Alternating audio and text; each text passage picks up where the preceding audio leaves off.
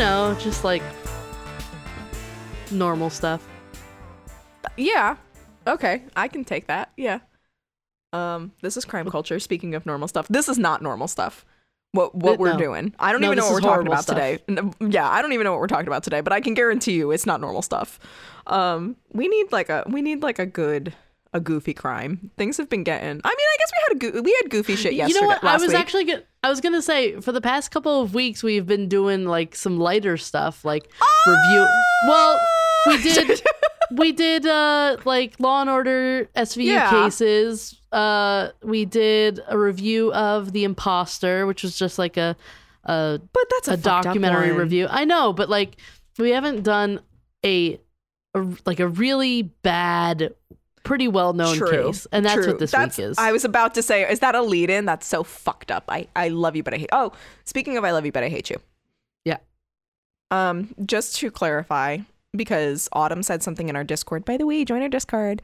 Join our Discord. Email us crimeculturepod@gmail.com or any of Slide our into our social. DMs. So yeah, any of our social medias. Go to our DMs. Let us know you want the link to our Discord, and you can join our Discord. You're so invited. But yeah, Autumn reminded us of a time when we were talking about something. She was like, "Oh my God, are you guys fighting? Are you guys breaking up?" Mommy and Daddy are not going to break up. No, Mommy and Mommy are not breaking up. Thank you very much. Okay. We are Mommy. Together, we are Mommy. Okay. But we are two halves. We are two moms of one me. But yeah, no, Mommy and Mommy are fine. We are not fighting. There is no. It's nothing but marital bliss. We just like to fuck with each other. We really do. And I'm gonna get you back for last week, so don't worry. Absolutely. Don't worry. And I would expect nothing less. And quite frankly, I look forward to it. Good. Well, it's not this week. This week we're talking if you get about. Me back, though, you could come out here and you could get me back in person. I'm just saying. Okay, maybe. Imagine she shows up at my doorstep like, "Hey, bitch." Gives you a hearty slap to the face and then walks away. Just leave, literally with your little carry-on luggage, and you turn right back around and go to the airport and you fly home. Exactly.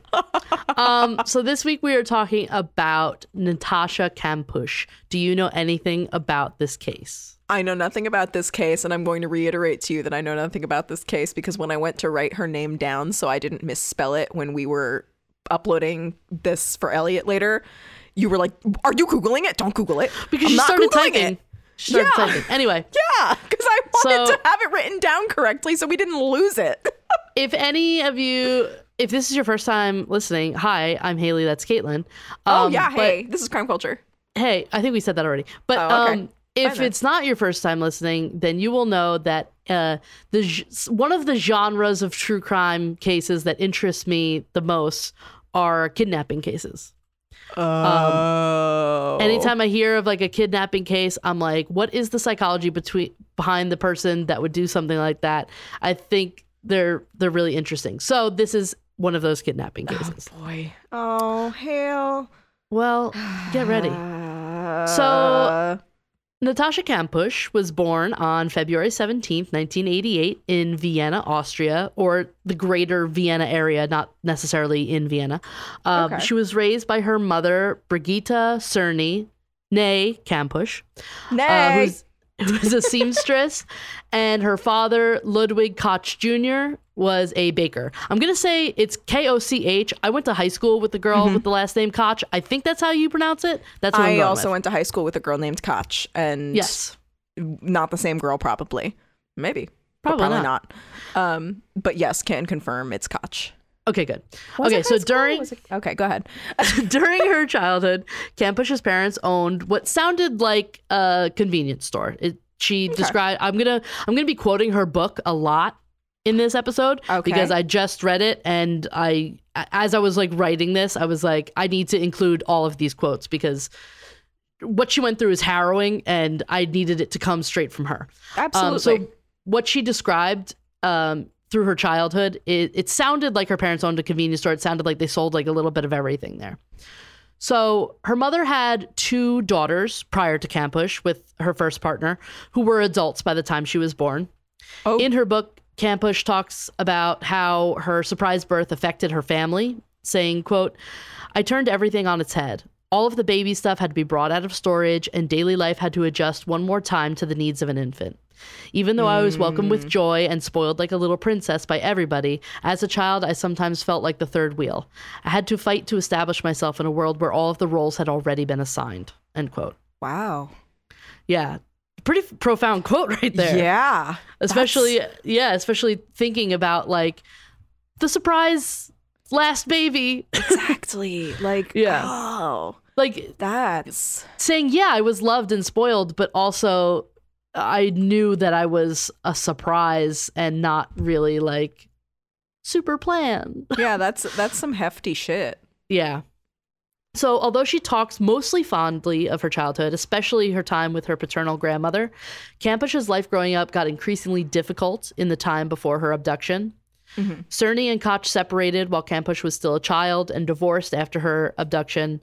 Fighting between her parents plays a really large part in her eventual abduction. Wait, can you roll that back? I'm trying to timeline that. So they separated. They weren't living together, but they were technically still married when she was before she was kidnapped. Okay. Yes. And then after she was kidnapped, they did get divorced. Okay. Yeah. Thank you. Yeah. I'm trying to make sure that my mind palace is correctly organized. Thank you.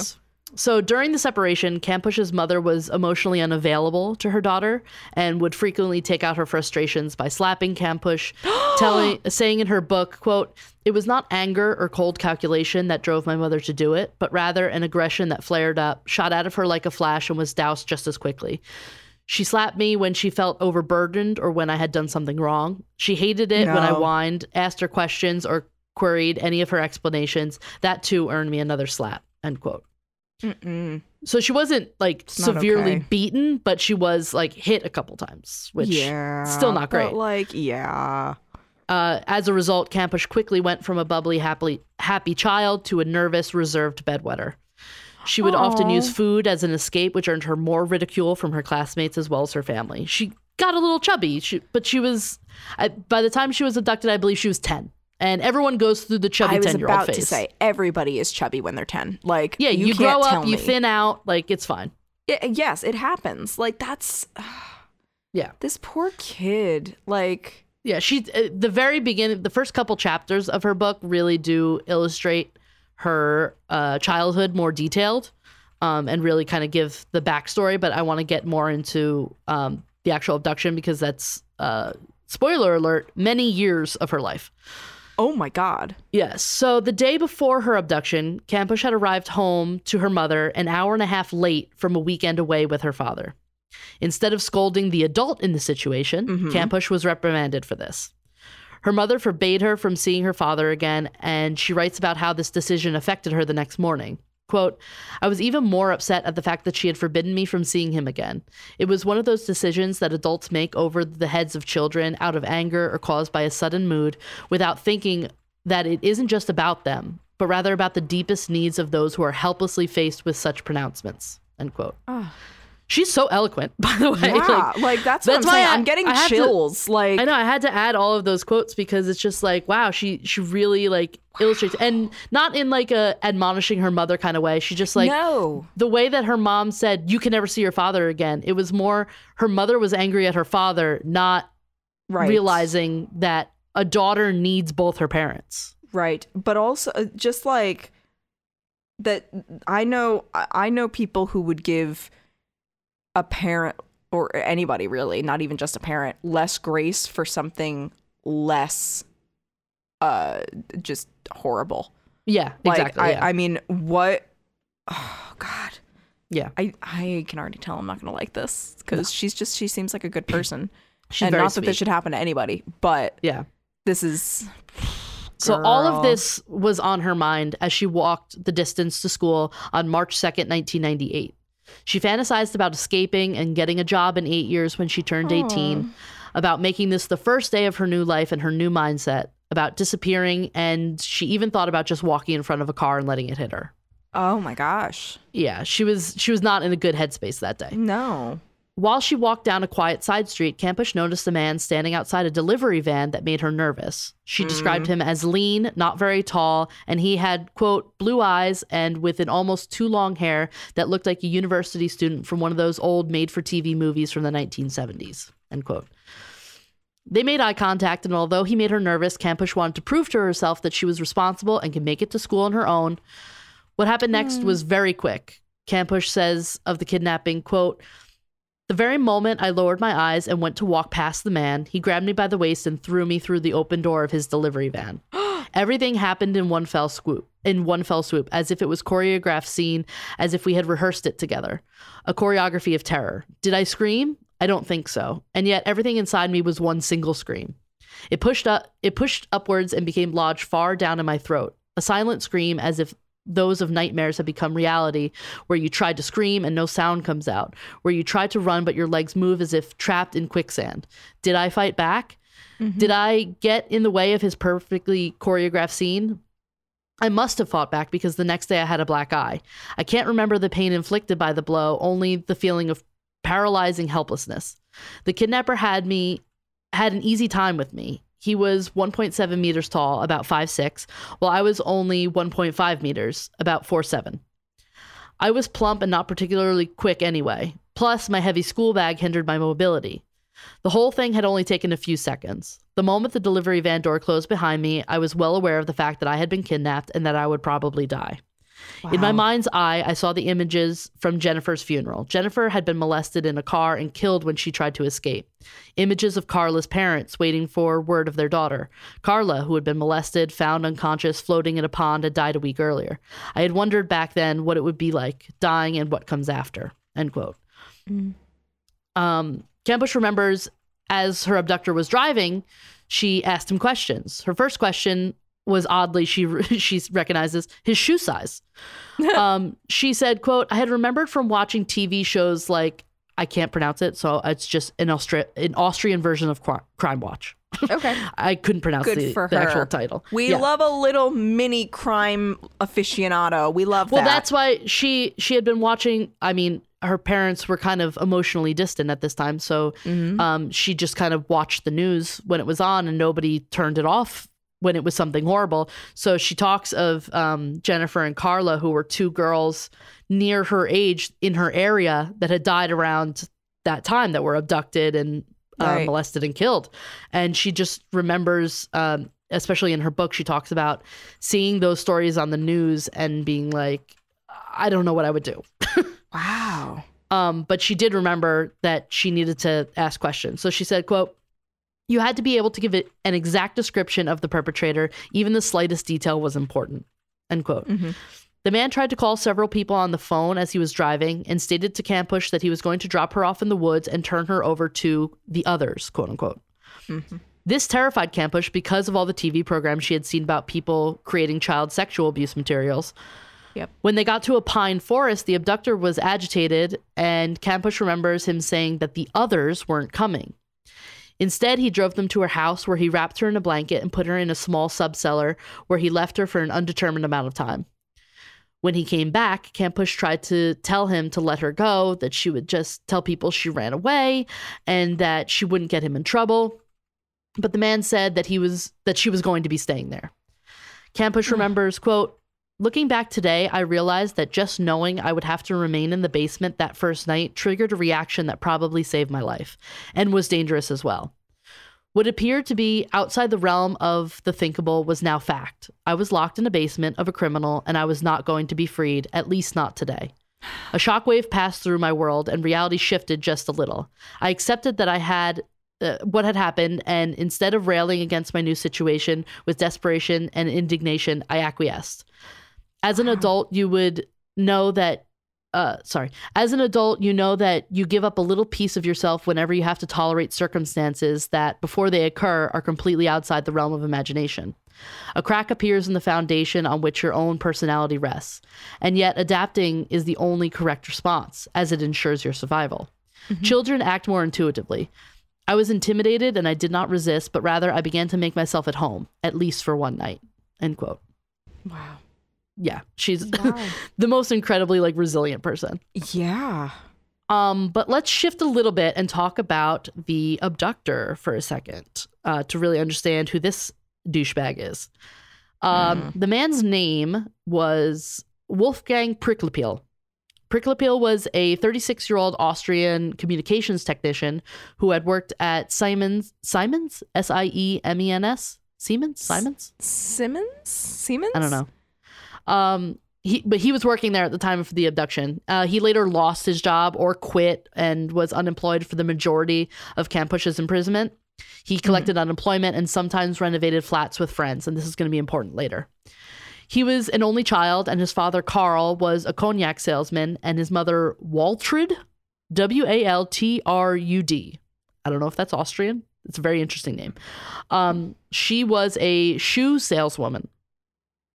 Karl died when Wolfgang was 24, and although he didn't talk about him much, Kampusch could tell that his father's death affected him. Quote, he seemed to keep one room in the ground floor of the house unaltered to commemorate him. It was decorated in a rustic style with an upholstered corner couch and wrought iron lamps, what you would call a Stubierl in Austria, where people probably used to play cards and drink when his father was still alive.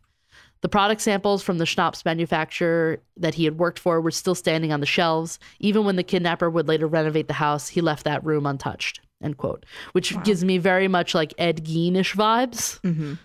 Like keeping the one room as like a tomb. Trophy room, yeah. Yeah. His mother, on the other hand, visited every weekend. During these days, Kampusch would be left completely alone in the dungeon.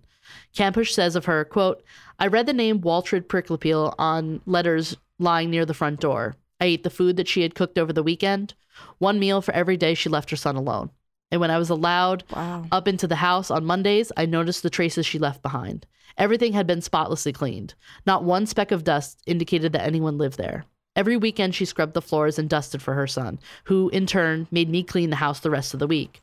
Thursdays he drove me through all of the rooms again and again with a cleaning cloth. Everything had to sparkle before his mother came. It was like an absurd cleaning competition between mother and son that I was forced to bear the brunt of. Still, after my lonely weekends, I was happy when I discovered signs that his mother had been there. Freshly ironed laundry, a cake in the kitchen. I never saw Waltrud Pricklepil once in those years, but through all those small signs, she became part of my world. I like to imagine her as an older friend and pictured being able to sit with her at the kitchen table one day drinking a cup of tea, but we never got around to doing that, end quote. So a massive search was quickly launched when it was realized that Kampusch was missing. Over 130 tips came in the first 4 days of her disappearance, but police failed to act on the one that would have helped for over 3 weeks. Yes. I'm not even surprised.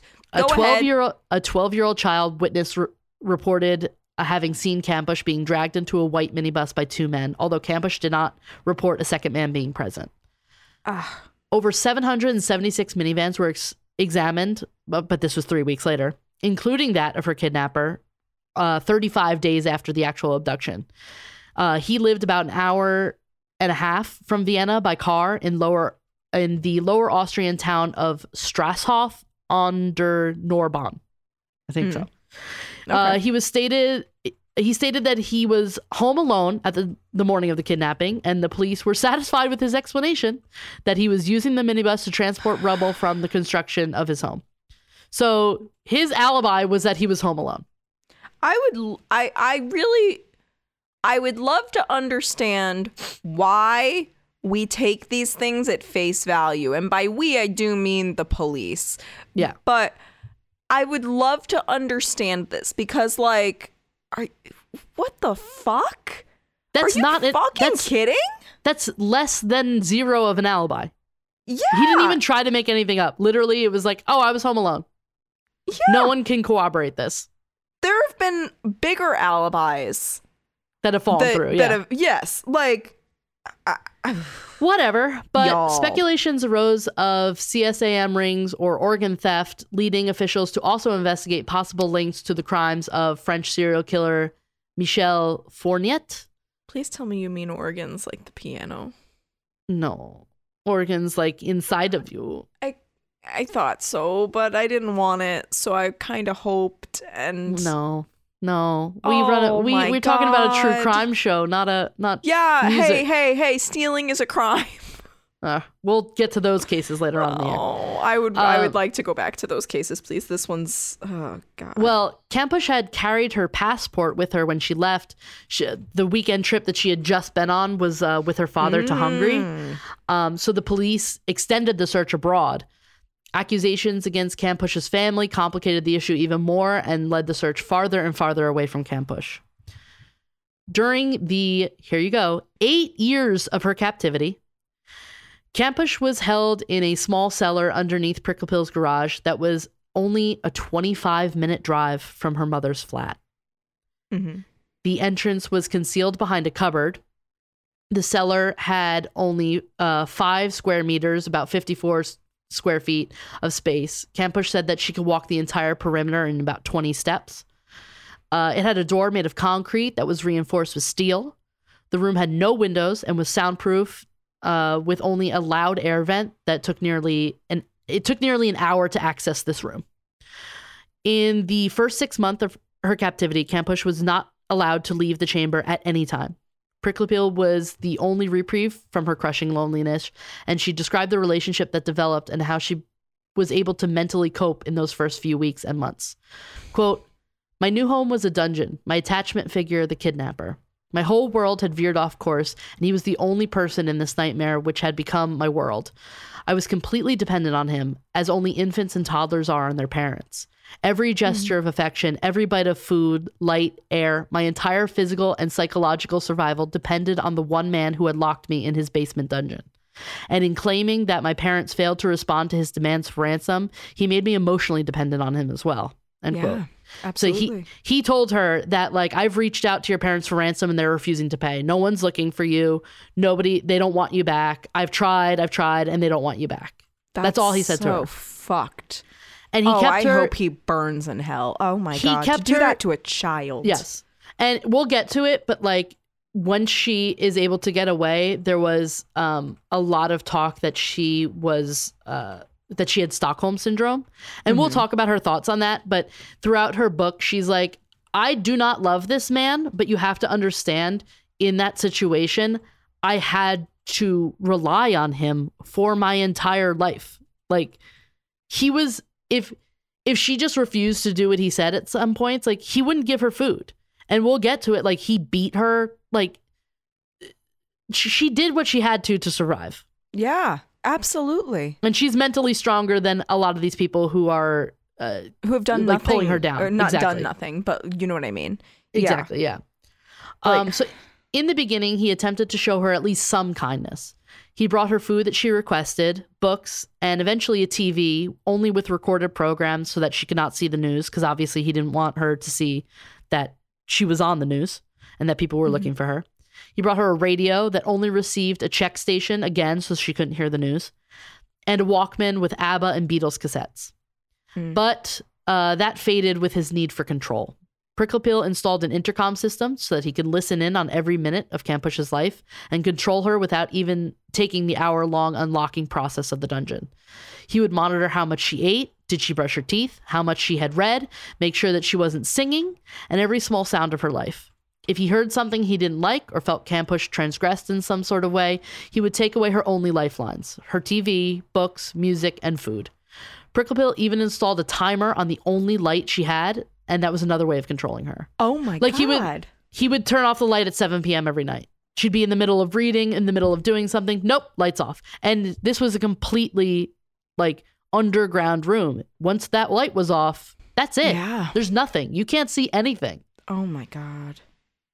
So in the days he took things away and turned the light off, Kampusch sat in the silent darkness and thought about how she had gotten there, saying, quote, "Why had I, of all people, become a victim of such a crime? Why had he picked me and locked me up? Those questions began to torture me, and they still occupy my thoughts today. It was so difficult to comprehend the reasons for his crime that I cast about desperately for an answer. I wanted the abduction to have some kind of meaning, a clear logic that had remained hidden to me up until that point, which would make it more than just a random attack against me. Even today, it's difficult to cope with knowing that I forfeited my youth just to the whim and the mental illness of one single man." End quote. That last sentence, that she had forfeited her youth just because a guy was like her. Yeah. is soul crushing. Yes, that's actually the perfect. Wow. That at any moment you could just be fucking whipped off the street and there you go. Yeah. There's your whole life then. There's no reason. He hadn't stalked her for weeks. He hadn't nope. He just was like, she was walking by, so there she goes. Horrifying. Absolutely horrifying. But don't worry, Prickly Pill's going to get his. Oh, I hope so. For several years of her captivity, she was not allowed to leave the tiny space at night. It took almost 2 full years before he allowed her to stand outside. As time went on, she spent increasing amount of times upstairs in the rest of the house, but each night she was sent back to the dungeon to sleep, as well as while Prickly Pill was at work. Prickly Pill had warned Kampusch that the doors and windows of the house were booby-trapped with high explosives. He said that he would kill her and the neighbors if she attempted to escape. So that, I mean, it was 2 years before she was, He was like, if anyone sees you, guess what? I'm killing them too. So she said multiple times in her book, she's like, I don't want to be responsible for the death of somebody else. So I'm not going to attempt to run away or anything. Even if it was safe to, it would be too dangerous. She didn't know if there were people, he had talked about the others, quote unquote. Mm-hmm. She didn't know if there were still other people in on this. She didn't know what to believe because he was such a controller. Right. Kampusch says in her book that she noticed a shift in Prickly Pill's attitude after she got her first period in the year 2000. Quote, his behavior towards me underwent a clear change once I entered puberty.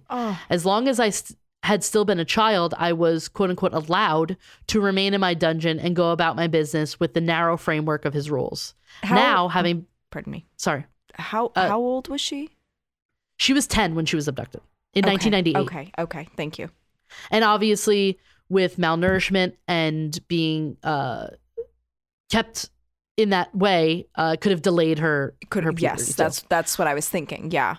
All right. I was amazed that she got it at all. Right? Yeah. She goes on to say, now having become a woman, I had to be at his service, performing tasks in and on the house under his strict supervision, end quote. So she got her period, she became a woman, quote unquote, and she had to be his maid. What the fuck? Yeah. Oh my God. When she was 12, Kampusch was forced to do hard labor on the home renovation project Prickly Pill had started. She would come up during the day and work on jobs too difficult for a child, things like moving marble slabs, hauling sacks of cement, and breaking concrete with a sledgehammer. Oh my God. And then she had to cook and clean for Prickly Pill before being locked in the dungeon again. Literally, at one point she says in her book, like, he was like, cook this, and she's 12 and she was abducted when she was 10. Did you ever have to cook for yourself when you were fucking 10 years old? And she's like, I don't know what I'm doing. Like, I don't know how to cook this. Yeah. And he would like hit her and be like, cook this like my mother cooks it, pretty much. That's my mother makes this better. Yeah, that's some mommy dearest, Jocasta, all that shit. But also, this guy, like, and I don't know how else to say this. Like, I feel like this is going to come across not the way I intend it, but I feel like it's so fucking stupid of him also to have her, like, breaking shit with a sledgehammer, doing all of this, like, physical labor, because she's just going to build up all of this muscle and strength and all of that and take his ass down. No? Well, you would think so. I don't know if I have any quotes of it in here, but definitely he would monitor how much, like, he would monitor how much she was eating and how much rest she got, so that she would be on the brink of, like, exhaustion at every moment. He fed her just enough basically to keep her alive and upright and moving, but not enough for her to be able to, like, build muscle or like have a performance body. What a fucking asshole. Like, this is all just so... Everything was very planned. He literally just wanted a servant. Yeah. I think I have a quote on that later. But it was around this time that the physical abuse began. He would throw things at her, push her into things, twist her arm, and kick her to the ground. Kampusch said, quote, what he would not stand for at all was the pain that made me cry. He would grab my arm and wipe the tears from my face with the back of his hand with such brute force that fear made me stop crying. If that didn't work, he would grab me by the throat, drag me to the sink, and push me under. He would squeeze my windpipe and rub my face with cold water until I almost lost consciousness. He hated being confronted with the consequences of his mistreatment. Tears, bruises, bloody injuries, he would see none of it. What you can't see didn't happen. End quote. Oh my God. Yeah. He would hold her face under a sink to make her stop crying. That's 12 years old, this girl. I truly hope he burns in hell. Like, oh my, what the fuck? And like I had mentioned earlier, another way Prickly Pill asserted dominance over Kampusch was to restrict her food. He forced her to weigh herself and keep a record of it. She would weigh herself multiple times a day, too. He gave her explicit instructions on how exactly much that she could eat, and if anything was off, he would beat her. He constantly degraded her by telling her she was fat, and when he brought food into the dungeon to eat with her, he would give her a quarter of what was on the plate while he ate the rest of it in front of her. Oh my, absolutely not. Yeah. Like, oh my God. There are just some people, like, who don't deserve any good to come to their life, and this is one of them. Like, what a vile human being. I'm mad. I'm just mad. I'm mad. This kid is 12. This is a 12-year-old kid. Like, I'm mad. Go ahead, but I'm mad. Just please know. Please, by all means, please be aware, Hale, that I'm fucking pissed. Like, I understand. This is another thing that was clearly on all of the media's minds when she escaped and everyone who knew about the case was the sexual component. Many times in the beginning of Kampusch's book, she says that she was never raped. Prickly Pill did wash her when she was in the dungeon, but of this time she says, quote, he scrubbed me down like a car. There was neither anything tender nor anything salacious in his gestures. He attended to me as one would maintain a household appliance, end quote. Oh, I mean, like, good, I guess. Because but, like, there was like in the dungeon, there was like a slop sink, and he would like put her into the slop sink and wash her because he wasn't going to bring her upstairs for like a shower or anything. So he had to wash her. So she was like, he would strip me down, put me in there, scrub me up, and then that was it. I dislike that. Yes. Later on, she said she's very clear about this aspect of the captivity, saying, quote, one of the first headlines about the kidnapper after I escaped was the sex beast. I will not write about this part of my imprisonment. It is the last remaining bit of privacy I would like to preserve now that my life in captivity has been picked apart in innumerable reports, interrogations, photographs, etc. But I will say this much. In their eagerness for the sensational, the journalists of the red top press were far off the mark. In many respects, the kidnapper was a beast and more cruel than can possibly be depicted. But in this sense, he was not. Naturally, he subjected me to minor sexual assaults. These were part of my daily harassment, like the thumps and punches, the kicks at my shins when he walked past. But when he mangled me to him on those nights I had to spend upstairs, it wasn't about sex. The man who beat me, locked me in the cellar, and starved me wanted to cuddle. Controlled and mangled by my plastic cuffs, I was something to hold tight in the night, end quote. I respect her for not wanting to talk about it. Oh, absolutely, yes. Like, you don't have to you gave up 8 years of your life. You don't have to give up a fucking second more to anybody. The only thing I would take is those 8 years were stolen from her. She did not give those up. Like, exactly. The only person you need to explain this to is your therapist, and I don't even think you even need to explain it to work through it. Yes, but you don't owe the information to anyone. No. Like, this is something where I just hope that she's worked through it. Yes, absolutely agree. But also, I'm just on her behalf. I'm just disgusted. This is so much more than like it's. I can't even. Yeah, this is a big one. So after several years, Prickly Pill brought Kampusch out into town, the entire time reminding her that if she tried to escape, she and anyone who saw her would be killed. The beatings increased. Kampusch was on the brink of starvation and losing the will to go on.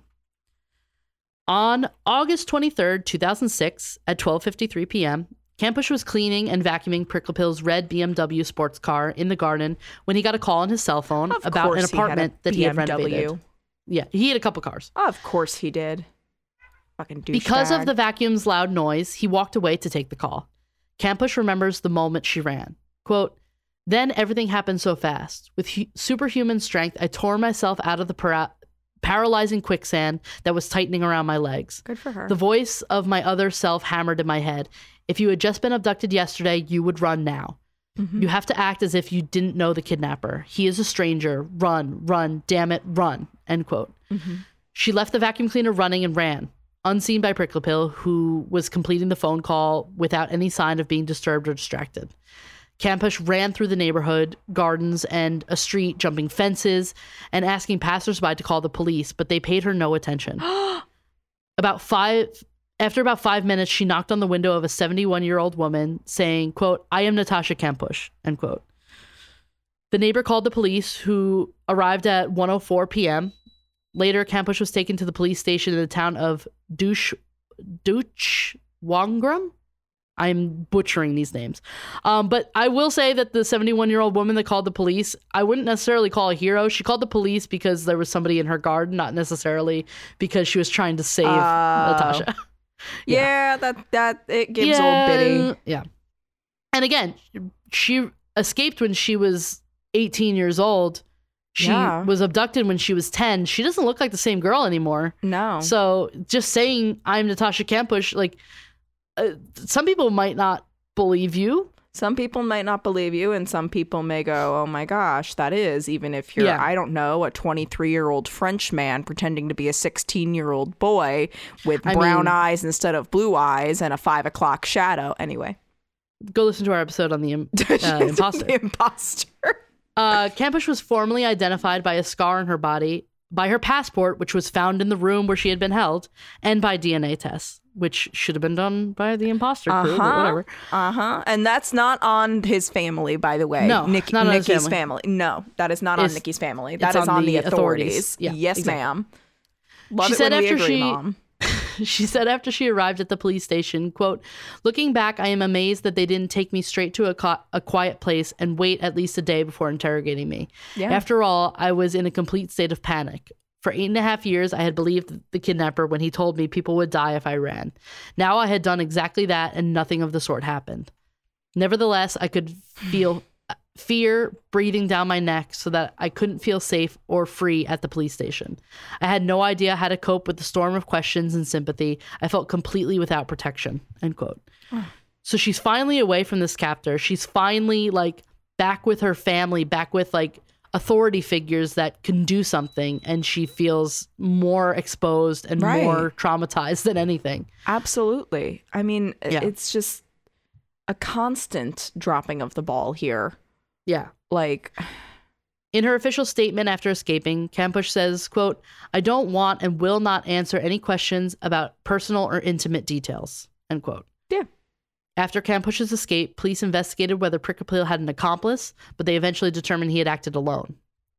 Mm-hmm. Newspapers quoting unnamed psychologists suggested that Kampusch might suffer from Stockholm Syndrome, but Kampusch said that this is not the case. She says of the diagnosis, quote, "Nothing is all black or white, and nobody is all good or all evil. That also goes for the kidnapper. There are words that people don't like to hear from an abduction victim, because the clearly defined concept of good and evil is turned on its head, a concept that people are all too willing to accept so as not to lose their way in a world full of shades of gray. When I talk about it, I can see the confusion and rejection in the faces of many who were not there. The empathy they felt for my fate freezes and it turns to denial.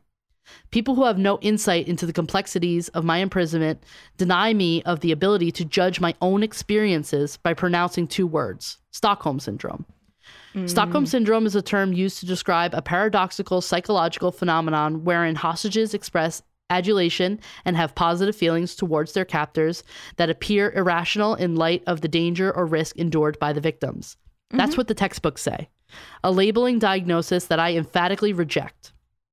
Because as sympathetic as the looks may be when the term is simply tossed out there, their effect is terrible. It turns victims into victims a second time by taking from them the power to interpret their own story and by turning the most significant experiences from their story into a product of a syndrome. Mm-hmm. The term places the very behavior that contributes significantly to the victim's survival that much closer to being objectionable. Getting closer to the kidnapper is not an illness. Creating a cocoon of normality within the framework of a crime is not a syndrome. Just the opposite. It is a survival strategy in a situation with no escape, and much more true to reality than the sweeping categorization of criminals as bloodthirsty beasts, of victims as helpless lambs that society refuses to look beyond. End quote. So many pieces of that quote are just like beautifully worded and so incredibly put. You have to be like, yeah, I wasn't there. I don't know what your experience was for 8 years. Mm-hmm. Creating a cocoon of normality within the framework of a crime is just chef's kiss of a phrase. Yep. Absolutely. As usual, she's just, just her way with words is heartbreaking, but stunning. Yes. Yeah. And she just seems to like, if she wrote all this before she went to therapy, then she's like Gandhi. Yeah. If she came up with all of these beautiful ways to think before like really working through what happened to her, then she needs to be put on a pedestal because wow. Absolutely. Her humanization of her captor baffled the public and earned her considerable backlash. She said, quote, "After my escape, I was amazed. Not that I, as the victim, was capable of making that differentiation, but that the society in which I had landed after my imprisonment does not allow for the slightest nuance. I am not permitted to reflect at all on the person who was the only one in my life for 8.5 years. I cannot even hint that I need that outlet to work through what had happened without evoking incomprehension." End quote. I'm realizing now as I go through my notes, I don't know that I really wrote down how Prickly Pill died. Whatever. Hopefully, painfully. Honestly, he doesn't deserve another moment of our time, though. Well, very quickly, I don't know. I'm looking, but I don't know that I wrote it down. So after she escaped and he realized she had escaped, he walked to train tracks that was close to his house and laid on the train tracks, and a train ran over him. Like hours after she escaped. That makes me mad. Yeah. That makes me mad. Like, I was hoping for a rot in prison and maybe an alligator sneaks into the prison sort of situation. I was like, you know what's fucking crazy? What a fucking coward. You know what's fucking crazy? That you just said like alligator attack right now? I had a fucking nightmare that somebody got attacked by an alligator last night. We are a fucking mind meld right now. Honey. I love that for us. I hate this crazy? Motherfucker. Yeah. But according to the police, she cried inconsolably when she was told that Prickly Pill was dead. Yeah. And she lit a candle for him at the morgue. What? She confirmed she went to see his body after he died, writing, quote, "I did not want my visits to the morgue to be made public because it is difficult for those on the outside to put something like that in the right perspective. I had only one person who I was close to for many, many years, on whom my survival depended and with whom I had to find a way to come to terms. You can't simply banish someone that you have spent 8.5 years of your life with from your memory. I spent nearly as much of my life together with him as I had before with my family." End quote. This woman deserves all of the awards. Like, if there's... To humanize him that much? If there is a heaven... to give him that much grace, like, she's got a fast pass to heaven. She straight the fuck up, like a Disney level, since been discontinued fast pass. Do not pass go. Do not collect $200. This bitch is going to heaven of the highest tier. Like, what an absolute queen. Class act. Yes. Oh my God. In the subsequent years, freedom has not been easy for Kampusch, who reveals that she has been stalked a number of times. She says, quote, "There were crazy people with crazy intentions. They wrote me letters describing things they wanted to do to me. One said that he was in love with me and wanted to marry me. My mom got a restraining order against him. It went on for several years. There was another one from Australia. He sent me a didgeridoo. What? I had police protection when I was first stalked," end quote. Dude, you're not going to win anybody's heart with a didgeridoo. Also, imagine the shipping that he spent on that didgeridoo. I know, to that's get fucking from sad. Australia to Austria. My guy. There are cheaper ways to simp, my friend. Like, just make her a mixtape like everybody else. Like that's, or better yet, maybe don't contact her. Maybe if she's not the one. How about you fucking didgeridoo? He walked over here just to say that. He did. And as soon as I saw him get up, I was like, either we're in trouble or he's got something real fucking good. And sure enough, Elliot once again fails to disappoint. Anyway, Kampusch is also wary of relationships for obvious reasons. Oh, yeah. She adds, quote, "It is difficult to trust anyone. There have been rumors that I found my first love with several people. None are true, but it makes it hard to go anywhere with anyone male in public." Of course. Now to one of the most surprising pieces of after information is that Kampusch now owns the house in which she was imprisoned. What? Yes. She said of the decision, quote, "For me, it was an absolute horror that a pervasive admirer of the kidnapper might purchase that house, that it might become a place of pilgrimage for those who saw their darkest fantasies transformed into reality there. That is why I made sure that it was not sold, but were granted to me as damages. By doing so, I had reconquered and reclaimed a part of my past," end quote. I fucking love that. Yeah. She also noted that she has visited it since her escape. Ooh, when the third anniversary, when the third anniversary of her escape approached, it was revealed that she had become a regular visitor to the property and was cleaning it out.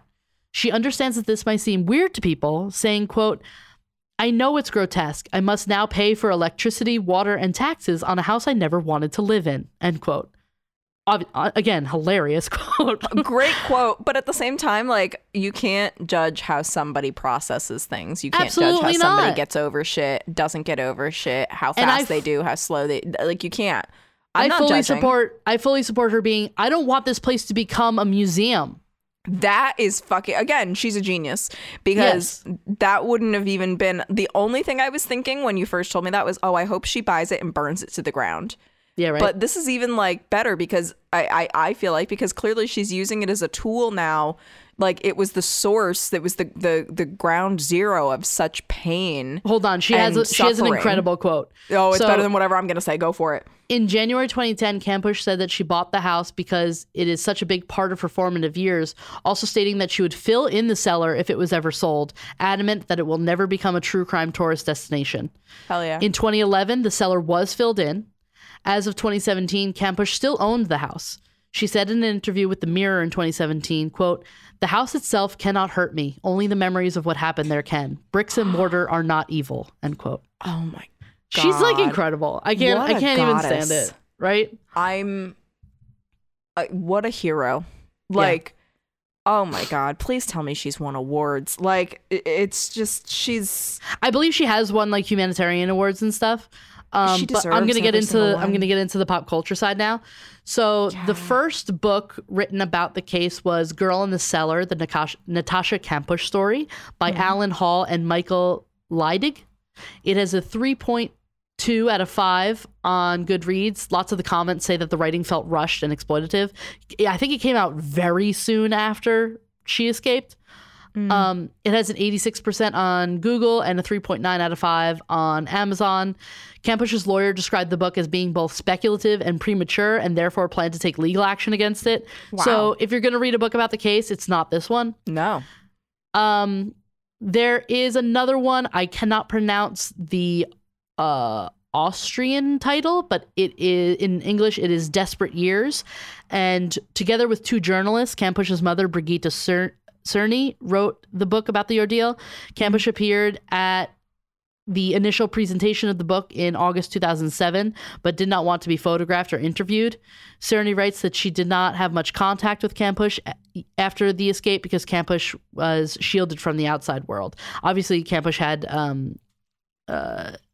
things to work through with both her parents and with just everything in the world. So I understand wanting to take that relationship a little bit slowly. Mm-hmm. The book that I read and I quoted most was 3,096 Days, and that is by Natasha Kampusch. It has a 3.94 out of 5 on Goodreads, a 95% on Google, and a 4.5 out of 5 on Amazon. And this was published in September 2010. Written by Kampusch. This is the one you should read, 3,096 Days. It is incredible. There's a follow-up called, again, I can't pronounce the actual title, but the English title is 10 Years of Freedom, that Kampusch wrote in 2016. It was published. It has a 3.54 out of 5 on Goodreads with a 4.3 out of 5 on Amazon. It was released August 2016. The Goodreads description says, quote, "The author spans a wide range of themes from her first days in freedom and the turbulent times after gaining it again to a never-ending trauma, which she will have to deal with for the rest of her life. Natasha declares that she wasn't prepared to be a public figure after all, but was suddenly confronted with a heavy, controversial media coverage, including speculations by reporters regarding Stockholm Syndrome and role-playing, all along with being labeled cellar girl and sex slave. Also, wild conspiracy theories gained popularity, resulting in several trials and review boards, including police and FBI investigations. Despite everything, she found certain ways to reconnect with her family and even founded/initiated several charity projects, including the creation of a children's ward in Sri Lanka or the support of PETA, which you can make your own judgments on. Yeah, PETA, everybody's got their own opinions. Yeah. There are also a couple of movies. There is a film adaptation of 3,096 Days that was put out in 2013. It's got a 47% audience score on Rotten Tomatoes, 68% Google score, 6.5 out of 10 on IMDb, and on June 17th, 2010, a German filmmaker and director, Bernhard Eichinger, announced that he was making a film based on Kampusch's captivity and wanted Kate Winslet to star. Ooh, love that. The film was his last before his sudden death on January 24th, 2011. Kampusch attended his funeral. Ruth Toma completed the film, the unfinished screenplay, rather, and the film was directed by Sherry Horman. It was also cinematographer Michael Bauhaus's final film. Oh, wow. Yes. I didn't recognize really any of the actors in it. So Kate Winslet wasn't in it.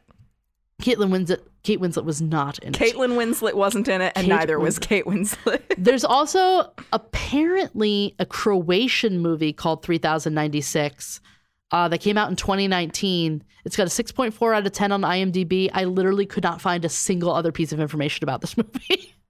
So I don't know. There's also a movie called Michael that was from Austria. It came out in 2011. 80% on Rotten Tomatoes, 67% audience score, 85% on Google, 6.9 out of 10 on IMDb. The critics' consensus is, quote, "Michael's dispassionate approach to a sensationalistic story increases its chilling effectiveness without blunting the repellent horror of its subject matter." The description is that Michael, a seemingly meek insurance agent, has a secret. He's holding a 10-year-old Wolfgang captive and locked in a basement. So it's kind of like Natasha's story, weirdly, with the name Wolfgang. I was going to say. The character. Yeah. You can actually watch it for free on Tubi and Vudu. There are some documentaries, which I'm not going to get into descriptions or anything because they basically just tell Natasha's story. Natasha Kampusch, The Whole Story, which came out in 2010. It's got a 5.7 out of 10 on IMDb. Natasha Kampusch, 3,096 Days in Captivity, again came out in 2010 with a 6.6 out of 10 on IMDb. Kidnapped, Natasha Kampusch, came out in 2017, 3.5 out of 5 on Amazon. And you can watch it for free on Tubi, Vudu, and with ads on Amazon. And I think that is it. Damn. That is it. Yeah. That is the story of Natasha Kampusch. And that is a story. I can't believe that I've never heard of this. And let us know if you've ever heard of this, because this is like, this girl is like huge to me now. Yeah. Like, you know what I mean? Like, this is up there with like Elizabeth Smart, Mary Vincent, like just badass survivors. Exactly. Yeah. And what an absolute legend. Like, she's kind of like the way that like JC Dugard is talked about here. Like, that's Natasha Kampusch in Austria. And in the, like in the UK and stuff. They talk about her like that because of everything she fucking went through and how long she was held captive for. As she should be. Like, she should be fucking revered. Like, there should be statues. Like, this is incredible to me. Yeah, and like I can't pump her book enough, 3,096 Days. There's just so many like beautiful quotes and like the way that she talks about everything. This is such a truncated version of that. You really should read her book. I personally have like the Libby app. It's like attached to my library, so I can rent it from my library and just read it from my phone. Highly recommend doing that. It's great. And as a palate cleanser for this episode, what did you call it? Oh God, I called it a warm fuzzy. A warm fuzzy. That's what it was. I was like, oh, this is a warm fuzzy. Like I was before we went on mic. I was like, oh yeah, no, warm fuzzy. Yeah, yeah, a warm fuzzy or palate cleanser. It is a podcast that I've been listening to for many years. It's called Beautiful Stories from Anonymous People, or Beautiful Anonymous. It's hosted by Chris Gethard. He basically, you do love a Chris Gethard. I love a Chris Gethard. It's basically like he puts out the phone number and somebody calls. He talks to them for an hour without knowing their name, without knowing any information about them. The person just launches into whatever story they want to talk about. It can be funny. It can be heartbreaking. There was recently one where a woman called in and she was talking about how she fell into a sexual relationship with her therapist. Ooh. Like an abusive sexual relationship with her therapist? No, I mean, when therapists have that level of power. Yes, that's a very harrowing episode. There is an episode where a woman, like the one that like I literally can't even think about it without crying. A woman is calling from the car while she's waiting for her daughter to come out of a cancer treatment. Oh my God. Yeah. So, yeah, I think there's lots of them that are kind of like a lot of older episodes are locked behind a paywall now. But there are some that are archived. I believe that one is archived. But just any episode, it's like just pick up one and you're in for a good time. Chris Gethard is a really great host of pretty much everything, and he really is great at like moving the conversation along and finding like the really good gems of these conversations. It's a really great listen. That's wonderful. So it's Beautiful Stories from Anonymous People. It's also shortened to Beautiful Anonymous. So that's my palate cleanser. I like that. That's a warm fuzzy. It is a warm fuzzy. So that's it. You can go to our website. It's crimeculturepodcast.tumblr.com. You can find the links to all of our social media, Facebook, Instagram, Twitter. Not LinkedIn. Not LinkedIn. Our email address, crimeculturepod@gmail.com. We have a Patreon. Join for as little as $1, as much as whatever you want. There's rewards at each level. And you don't even have to be a Patreon subscriber to join our Discord. Our Discord is super fun. We have channels that it's like a messaging app that we can talk with everybody We have channels with recommendations for stuff, with pictures of all of our pets. Yeah. We have an arts and crafts channel, which I'm going to be sharing. I am taking all of my cards from my wedding and I'm binding them into a book. Oh, so did we I will. Give you a card? I think so. Oh, okay, because I just had a mild heart attack thinking that we didn't give you a card for your wedding. I think so. But I might be sharing. I might be sharing some images of that on our arts and crafts channel. Oh, I look forward to this. Haley is also not one to toot her own horn, so I will toot it for her.